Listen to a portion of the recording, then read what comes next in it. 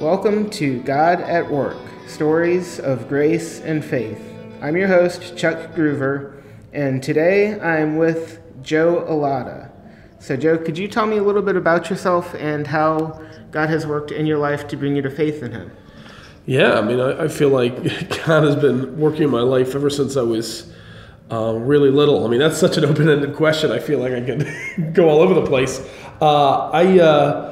I like this story, though. So I was invited to Awana, which is just a little kids program at local churches. I was brought to an Awana by my next-door neighbor, and they invited me to go, and I was living in Tampa, and they invited me to this church way out in Temple Terrace. And so I went all the way out there every Wednesday, and I would earn my little Awana bucks, and I loved it. And one night, as we were coming home, we got in a car accident. And it was just a total fender bender. It was nothing. It was absolutely nothing. But it was before the days of cell phones. I know some of your listeners might not have any idea that was a time that existed. But we didn't have a cell phone or anything, and so we're dealing with, just the paperwork and the insurance stuff. And we finally get home, and it's after 10 o'clock at night. And my mom, of course, had assumed I was dead. Of course I was more loved because I was an only child. And so my mom, her world, I'm sure she had called the police and all the hospitals. And when she found out it was okay, I was never going to be allowed to go to Awana again. And I freaked out. I just threw a temper tantrum, and she is just, fine, we'll find you another Awana. And we found an Awana right around the corner from where I lived. And it was at First Baptist Church, Citrus Park. And that's the place that I ended up going to from when I was about 5 years old. I ended up working there as a youth pastor for 6 years. So I was there from age 5 to age 25, or more, 26. And it was there I was brought to a backyard Bible club, like a VBS at a lady's house. And she shared the gospel, and my little hand popped right up. And I really think, even though I was very young, I really see that as the time that I trusted Jesus to be my Savior. It made total sense to me, and I just feel like God just saved me that day. And I don't have a testimony that I ran from God for years and years. I really saw God just start to grow me and change me and mold me, and He just kept me close to Him in everything He did. So as I grew up, I'm not saying I did everything perfect, just overall didn't ever run from God. I always was trying to grow in my faith. And at 16, I was at a camp. I was at Word of Life camp in Hudson, and I'd gone to that camp years and years and years before that. And every year at the end of camp, or at the end of the week of camp, you throw a stick in the campfire, and that can symbolize some sin you're getting rid of, or you're dedicating your life to Christ. I guess the stick can mean whatever you want it to mean. And that year was the last year I threw a stick in the fire. It was after my 10th grade year.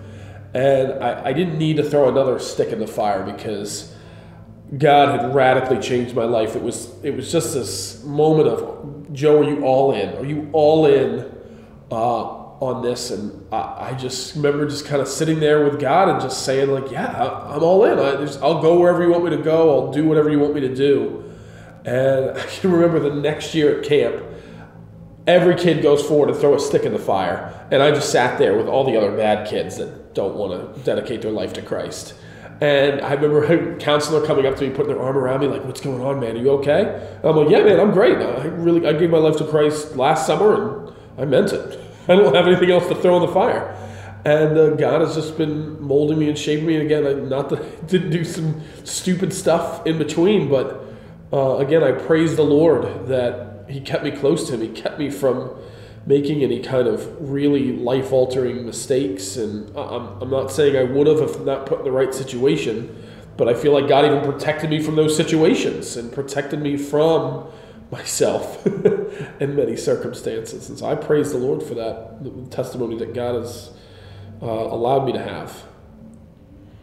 I also know that just with you being a pastor and also working as a professor at a Christian college, that you probably also have stories of just how you've seen God working through you to probably reach other people.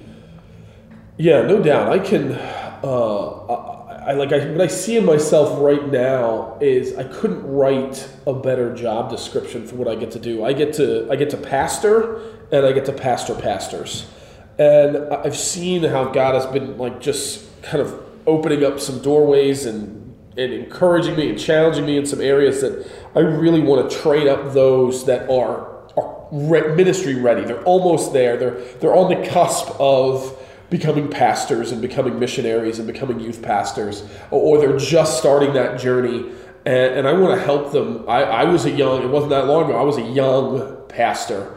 I was a young youth pastor. I was a young pastor, and I saw the challenges that I faced, and I want to fast forward them through some of those. Someday they have to go through some of those challenges.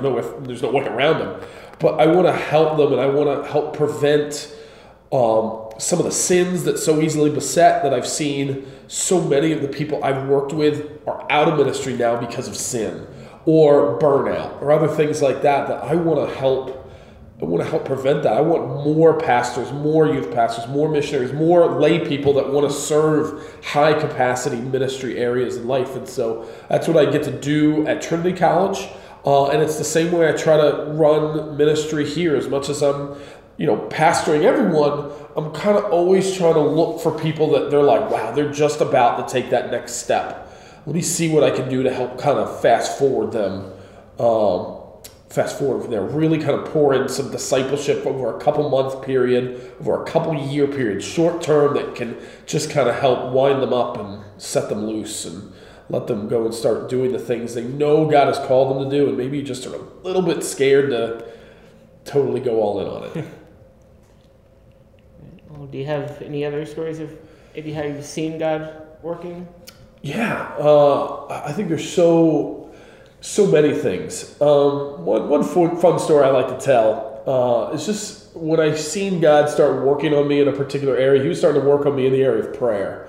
And I'm just a guy, I've always been kind of full speed ahead. I kind of view myself as like, okay, I'm the ship, God's the wind, and just blow me any direction you want me to go. All right, and if it goes left, I'll go left, and if the wind goes right, I'll go right. And I feel like a moving ship is easily turned.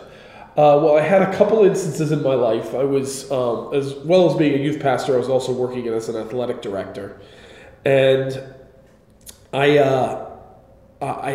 made a mistake, and that's how I say it. Like I still probably think the Florida High School Athletic Association thinks I was probably trying to cheat, but it really was a total mistake. I had a homeschooler playing on our team, and right when you do that, when you have a homeschool player playing on a team, there's all kinds of paperwork you have to do. And, it just is what it is. Tim Tebow rules. And I did all this paperwork, but I forgot. There was a paperwork I turned in late, and it didn't get approved. And I had to just fix something on it, but it kind of just got put on the top of my desk, and then more things piled on top of it. And I never actually got that paper approved. So this player was literally playing illegally all season long. And when it starts looking like, and when it becomes a $2,500 fine per game they played in, playing in 33 games or 32 games, I think it was, that was more than my budget for my whole athletic program, let alone a fine I could afford to pay to the FHSAA. I thought I was going to shut the school down.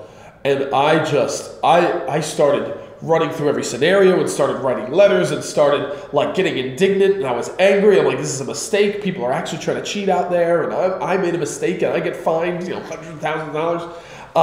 And I was just furious, and I'm so thankful I kind of just heard that still small voice of, you were being negligent, Joe. You were negligent in your duties, and you're negligent in a lot of areas in your life. You're negligent in your marriage, and you're negligent in your relationship with me. You're negligent in your prayer life. You're negligent in reading of Scripture.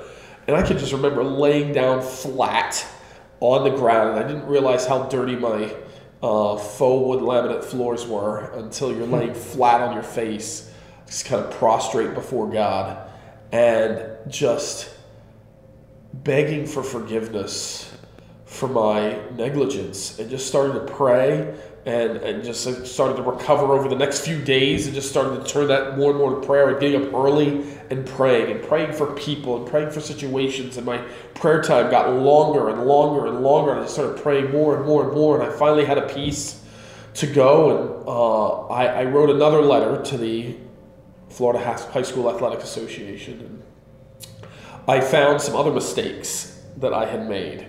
And because we was in the basketball now, we're into the next sport. That was volleyball. I'm into basketball now. And I found some more mistakes I made that I didn't get approved yet. And I just self-inflicted wounds of just telling him all the things I'd done wrong to the book. And I found a whole bunch of them.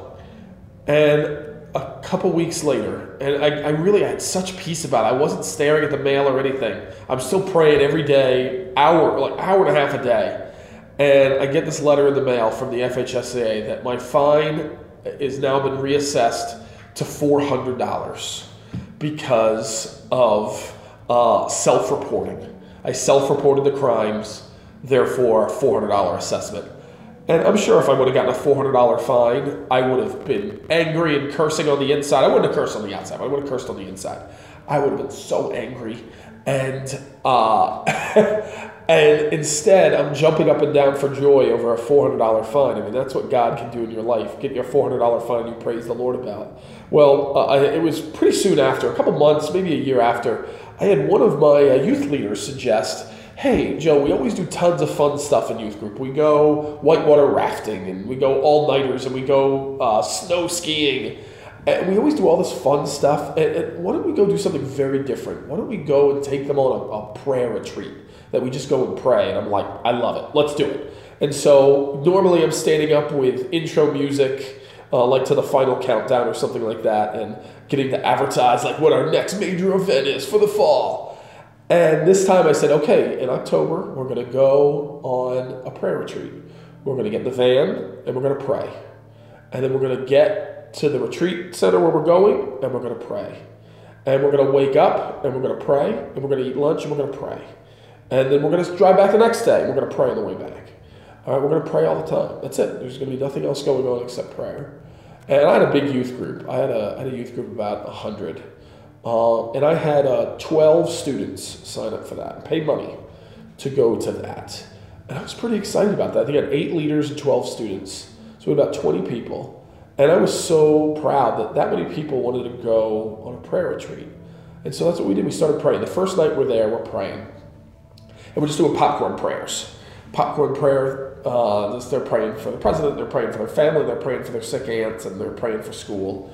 And while I'm in this room, it is freezing. It is absolutely freezing in our little cabin. And so I start looking for a thermostat around the room. I look everywhere for this thermostat, and I can't find one anywhere. I circle that room like 3 times, and there's nothing in there. So I sit back down, and I'm just shivering. I did not bring enough clothes. It's getting like into the 50s. And so I open the door and go outside and start looking around for like the air handler. It's out there. The condenser's just spinning a million miles an hour. There's like icicles forming on it. And I'm going to like rip it out from the wall. I'm just going to unplug that thing from the wall to shut this thing down. And I couldn't. It's like cemented into the wall. I cannot figure out where to turn this air conditioning off. And I go back inside and I'm sitting there and I'm putting every piece of clothes that I have on. And I'm looking around and all these other guys are shivering. And I get this little just kind of thought, why don't you pray for the air conditioning to get turned off? And so I'm like, yeah, sure. And so I start praying silently to myself. Yes, Lord, if you could please turn off this air conditioning. And I just kind of felt like there was like a little angel on one shoulder and a little demon on the other shoulder. The angel saying like, hey, pray out loud so that everyone can hear it. And then the little demon on my shoulder saying like, no, but if God doesn't answer this prayer at the start of a prayer retreat, your prayer retreat's ruined. And I'm like, yeah, I should just pray it silently. And the little angel's, no, pray out loud. And the little demon's like, no, come on, what's the difference? It's the same thing. And I think all this took place in like literally 0.1 seconds. But it felt like an eternity to me, going back and forth. Am I going to pray this out loud or am I going to pray it silently? What's it going to say if I pray this out loud and God doesn't turn off the air conditioner? Like, he just might not. That might not be in his will. And I'm like, you're really going to throw off everybody. in here. I'm not going to, if the first kind of prayer request that God can answer right here, right now, and he doesn't do it, they're not going to believe in prayer. They're not going to believe in God. They're all going to become atheists. And I don't know. I was just overwhelmed. I couldn't hold it in any longer. And I just blurt out, God, will you please shut off this air conditioner? I am freezing. And like a depowered transformer, it immediately shut down.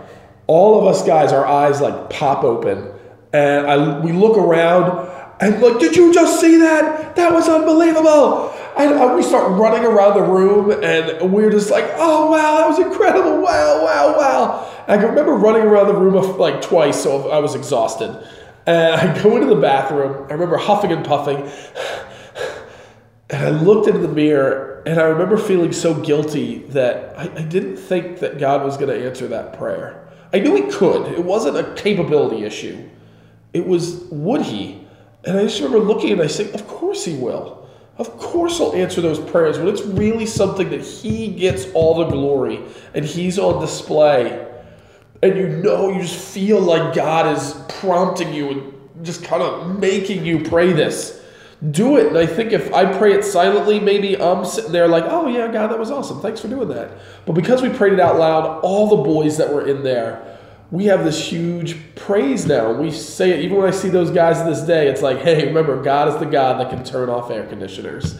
We have a God that can turn off air conditioners. Whatever the problem you might be facing, our God can turn off air conditioners. And so we have like our little, pile of rocks to remind us of some of the miraculous things that God still does. It's so simple and so stupid. And I feel like I got a million little things like that. I think there's so often I've seen God answer prayers and I've seen God change lives, and I'm so thankful. I don't need to see any other things that God has shown me, and I'm thankful He keeps showing me cool stuff, and I'll keep telling about it. All right. Well, thank you for your time. Awesome. And again, this is Chuck Groover with Joe Allotta, and that's God at Work. Thank you for listening to God at Work, Stories of Grace and Faith. You can follow us on Facebook, Instagram, and Twitter at God at Work Podcast.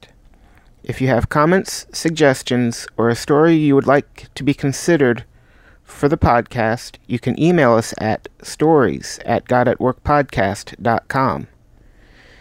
If you enjoy this podcast and want to help support us, go to patreon.com/GodAtWorkPodcast, or you can also support us by leaving us a review on iTunes or wherever you get your podcasts. God at Work, Stories of Grace and Faith is brought to you by Becoming God's Man Ministries and is recorded and produced by me, Chuck Groover. Theme music for God at Work is by the band 39 Stripes and can be found at facebook.com/39stripes. And again, thank you for listening.